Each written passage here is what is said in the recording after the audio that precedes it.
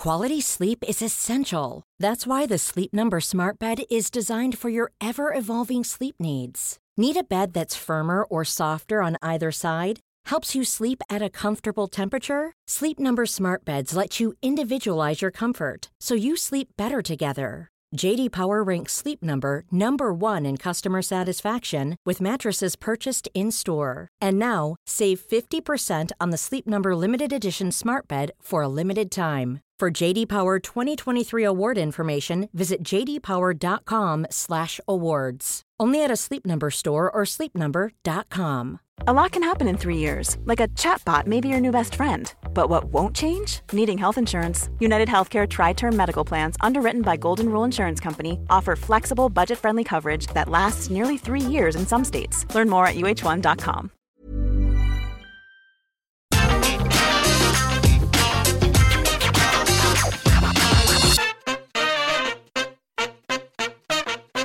Hello there, my very good friends. On today's wrestling news, Randy Orton returns to WWE Raw and turns on Riddle.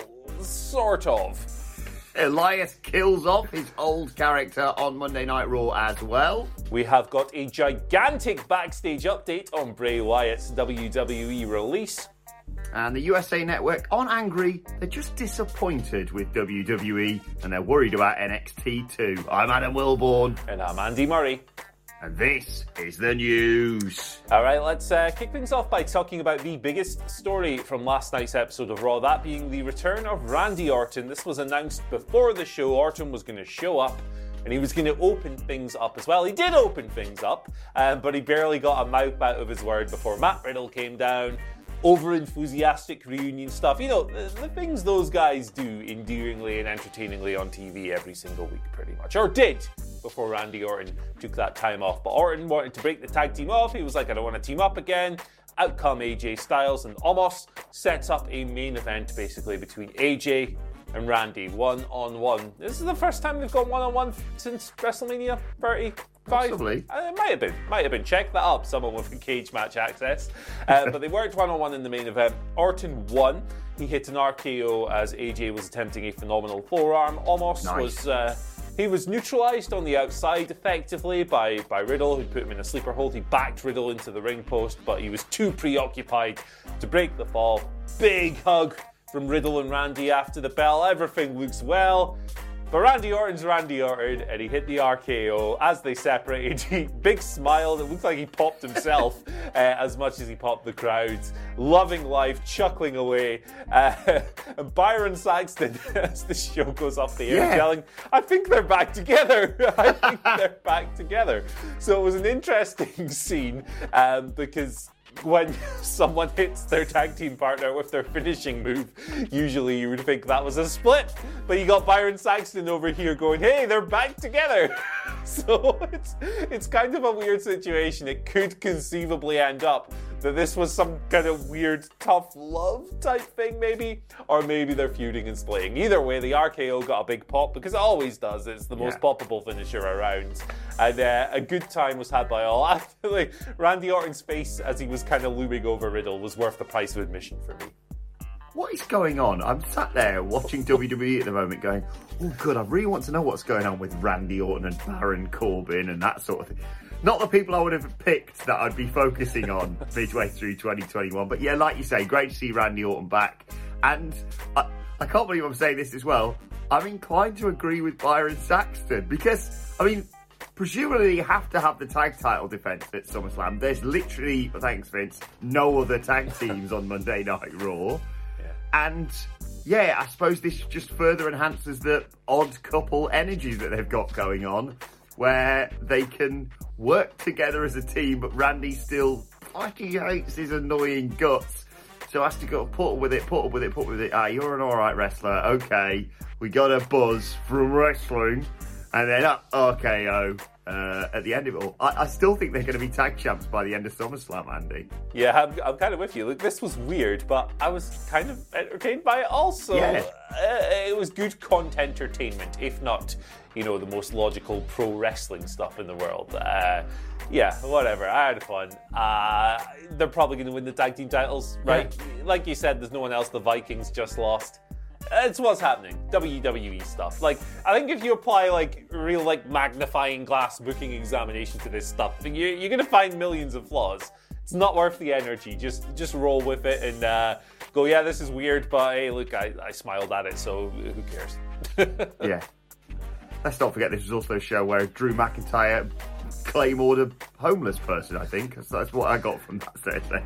Yeah, and Doudrop lost to a winking doll as well. I don't even want to talk about it. No.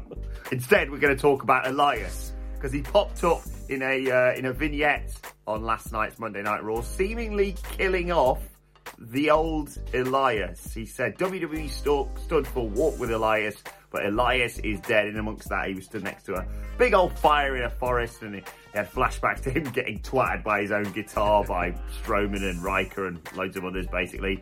And he chucked it on the fire to end it all, so seemingly taking his character in a new direction. Look, Elias was the perfect foil for man annoys crowd with guitar, gets interrupted, gets beaten up by either returning star / legend. But I feel like it's kind of run its course. This might be the right direction. I have no idea what character he's going to do next, but it feels like the Drifter has had his time, hasn't he? He's drifted away by all accounts. Yeah, like, it was a good gimmick for him, right? Because he was like, in like 2018, that kind of period, he was really quite over. Yeah. And like to the point where WWE kind of had to turn him babyface because everyone loved his act. But a gimmick like that does come with a mid-card ceiling most of the time. So if Elias has hopes of progressing up the card, he probably needed to ditch it at some point, even though it's what brought him to the dance in the first place. Yeah, I have no idea what they're going to come up with for this guy, because, you know, the whole act has been strumming the guitar and going, it's Elias's night, all that stuff. So I'm interested to see what comes next. What do you reckon? What do you reckon the new direction for Elias is going to be? It's been a while since we've had a wrestling dentist. That's my pick. Yeah, I haven't seen one of them in years. That makes perfect sense. Go with that. Throw off your best comments down below, your best ideas, and I'll pick some out tomorrow. Harass me on Twitter so I remember to pick one out tomorrow, but I'll find the best one. Anyway, we're going to move over to Bray Wyatt, of course, released by WWE on the 31st of July. There was a chance for him again on last night's Raw, so the shockwaves of that release are still being felt. But Sean Ross Sapp of Fightful has come through with a new report, just clearing up some bits and pieces with regards to the release. And I think, for me, the most important part of this is that he's just totally shot down those reports of mental health issues, which were completely unfounded when they came out during his absence. But a lot of people were kind of harmfully snowballing this thing on social media. It emanated from a source who's basically never right about things in WWE, whose name I won't mention. But as Sapp reports here, having spoken to sources close to the matter, those rumours were falsely reported mental health issues. Bray is 100% healthy. He's good to go. And that kind of follows on from the Sports Illustrated report the other day, talking about how he was cleared to go like 2 days before he was released by WWE on the 31st of July. It's also noted here that tentative plans had been made potentially for Bray to return. He was due to return on last night's episode of Raw, which obviously couldn't have happened. Nothing appears was set in concrete, however. So, yeah, man, it continues to be this crazy, wide-reaching story with lots of tendrils all over the place. Bray teased something on social media last night. It was you can't kill him, or it never dies. Something along those lines, with a fiend-esque piece of imagery. So I think wherever this guy goes next, his fans are going to follow him and lap it up. Like, if you're really into Bray Wyatt's brand of creativity and you don't watch Impact and he goes to Impact, you're going to watch Impact now. I think that's how it's going to pan out. Either way, I'm glad to hear someone kind of comprehensively shut down those reports, which always seemed unfounded. And glad Bray's doing okay and ready for his next move.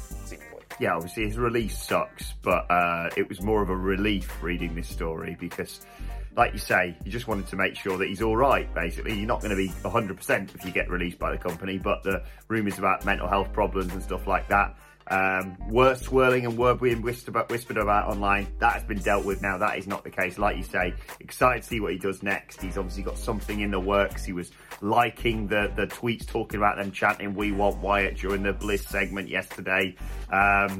Intrigued to see what happens next for him. And don't believe everything you read online, I suppose, is the moral of this story. Right, let's conclude by talking yet again about issues WWE are having with their broadcasting partners. It's a story that will not go away because WWE just keeps repeatedly shooting itself in the foot. This once again comes from the brilliant Andrew Zarian of the Mat Men Pro Wrestling Podcast, one of the best podcasts out there that's not called What Culture Wrestling, and just gets sources talking about, or USA Network sources I should say, talking about the worries that they have got surrounding WWE and in particular with NXT. He tweeted a quote from someone saying, "Personally, I'm disappointed with how this is going." And Zarian then commented himself saying, "The perception from many is that these upcoming changes, the ones in NXT, will be negative." Me and the Dadleys did a podcast, which should be coming out on the channel actually very soon, talking all about what's really going on in WWE, these major changes to NXT. And they both said, look, this is something that's had to happen for a while to NXT, but we've no idea what it's going to be. So whilst it's good to have change occasionally, be careful what you wish for, Andy. Yeah, absolutely. And I agree with that point. And it really sucks that it's had to come about this way when so many people have been cut and everything else. Oh, yeah. But Vince has obviously taken a look at NXT and gone, hey, this isn't working. Let's switch things up. I don't know. It's hard for me to feel particularly positive about this, like in any kind of way. I think that NXT worked for a lot of people as like this fun wrestling-centric island away from the main roster, but that's an inherently bad idea if it's supposed to be developmental, because the main roster for long stretches isn't like NXT. So you're teaching people as plumbers and then going to asking them to work as electricians doesn't make any sense. So yeah, I mean, there's a lot of stuff going on with this. As always, our support lies with the workers. Like, the wrestlers who've been released are just victims of corporate meandering, basically. And it's an unfortunate situation. I think it really sucks. I hope that whatever happens next pans out well for the workers primarily, and that, I've run out of steam, but you know what I'm trying to say. Yeah, exactly. Although if the lights do go out in my house, I would love someone to turn up and say, "It's me, Mario." Right, let's move on to your Twitter questions at What Culture WWE. Of course, first question today comes from David Campbell, who says, "Hey guys, hope you're all doing good." Andy's not anymore. Do you think that the issues that are happening to Baron Corbin hark back to when it all started, when he smashed the mirror at last year's Money in the Bank? Interesting theory, Andy. Oh, man. Yeah, I've seen this theory bandied about quite a lot. I don't think that this time last year or 14 months ago or whatever, WWE officials would have been sitting there going, hey, we're going to craft this long-term thing and come back to it a year ago. But if they turn around on SmackDown in a couple of weeks and go, hey, this caused this, that's a good way to link to something that happened in the past. And look, I think this Baron Corbin stuff, the booking is always going to be whatever, right? He's always going to be besmirched by John Cena and whoever else. That's always going to happen on WWE TV, but I'm enjoying the hell out of this for what it is. I think it's fun. It's goofy, it's stupid, and WWE do goofy stuff quite well sometimes. So I'm into it. Speaking of Baron Corbin, Jake asked a second question today, and it relates to this. I love this idea, Jake. How would you feel about Baron Corbin getting a My Name is Earl style gimmick, where he makes a list of everyone he's wronged in his past, and every time he rights those wrongs, he earns good karma and wins his match? Presumably, Andy having to start with when he threw people off a sodding roof at Money in the Bank. He's making a list, he's checking it twice. He used to be naughty, but now he's nice. It's Baron Claus. What have I done? Yeah, no, this is a great idea again. It's silly, and this character is good silly.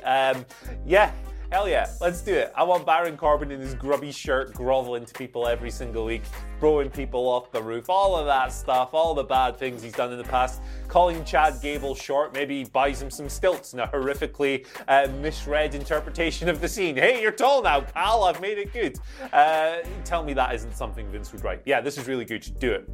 Also, I liked the idea. I think it was Brian Gewirtz tweeted on Twitter saying Baron Corbin should ask for a loser eats dog food match and then deliberately lose so he can get some food or something. I was like, all right, Brian, mate. Right, final question today comes from Angela Dawn, regular contributor, and she's worked out the system. Honestly, you could have asked the best question in the world today, and I wouldn't have seen it because Angela's put a picture of a puppy on, so I was like, well, that question's getting asked. First of all, MacGyver Scottie Pippen, good boy. And second of all, Andy, do you believe WWE would still have had these mass releases if the pandemic never happened? Yeah, I do. I know early on in the first round of releases in April 2020, they specifically mentioned the pandemic.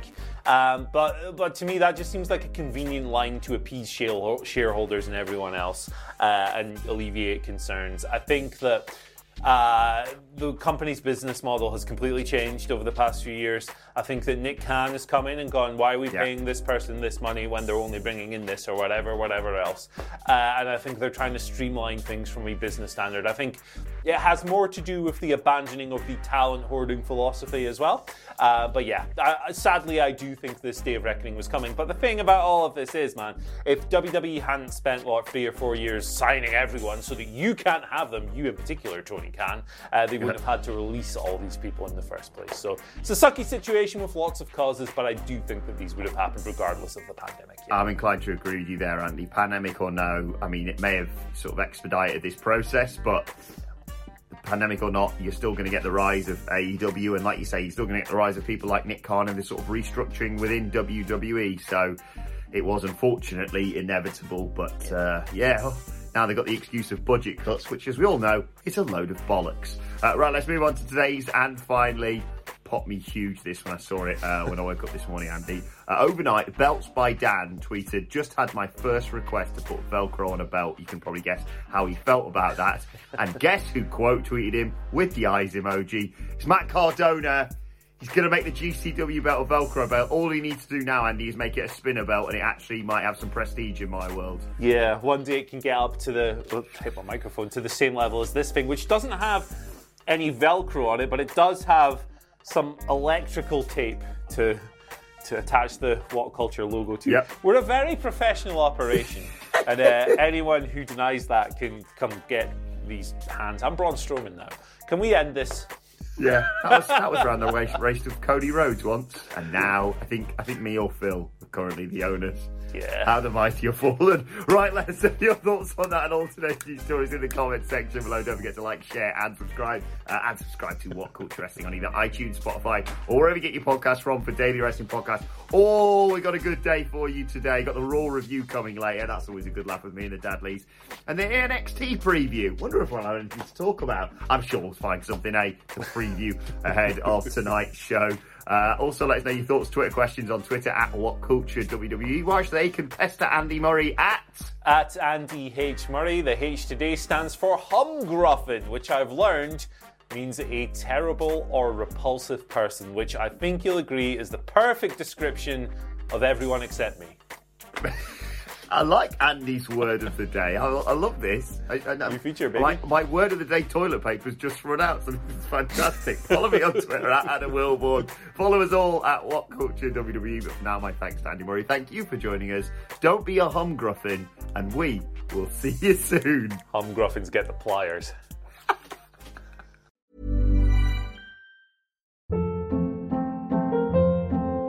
Hold up. What was that? Boring. No flavor. That was as bad as those leftovers you ate all week. Keke Palmer here. And it's time to say hello to something fresh and guilt-free. Hello Fresh. Jazz up dinner with pecan-crusted chicken or garlic butter shrimp scampi. Now that's music to my mouth. Hello Fresh. Let's get this dinner party started. Discover all the delicious possibilities at HelloFresh.com. Hey, it's Paige DeSorbo from Giggly Squad. High quality fashion without the price tag. Say hello to Quince. I'm snagging high-end essentials like cozy cashmere sweaters, sleek leather jackets, fine jewelry, and so much more. With Quince being 50 to 80% less than similar brands. And they partner with factories that prioritize safe, ethical, and responsible manufacturing. I love that. Luxury quality within reach. Go to quince.com/style to get free shipping and 365-day returns on your next order. Quince.com/style.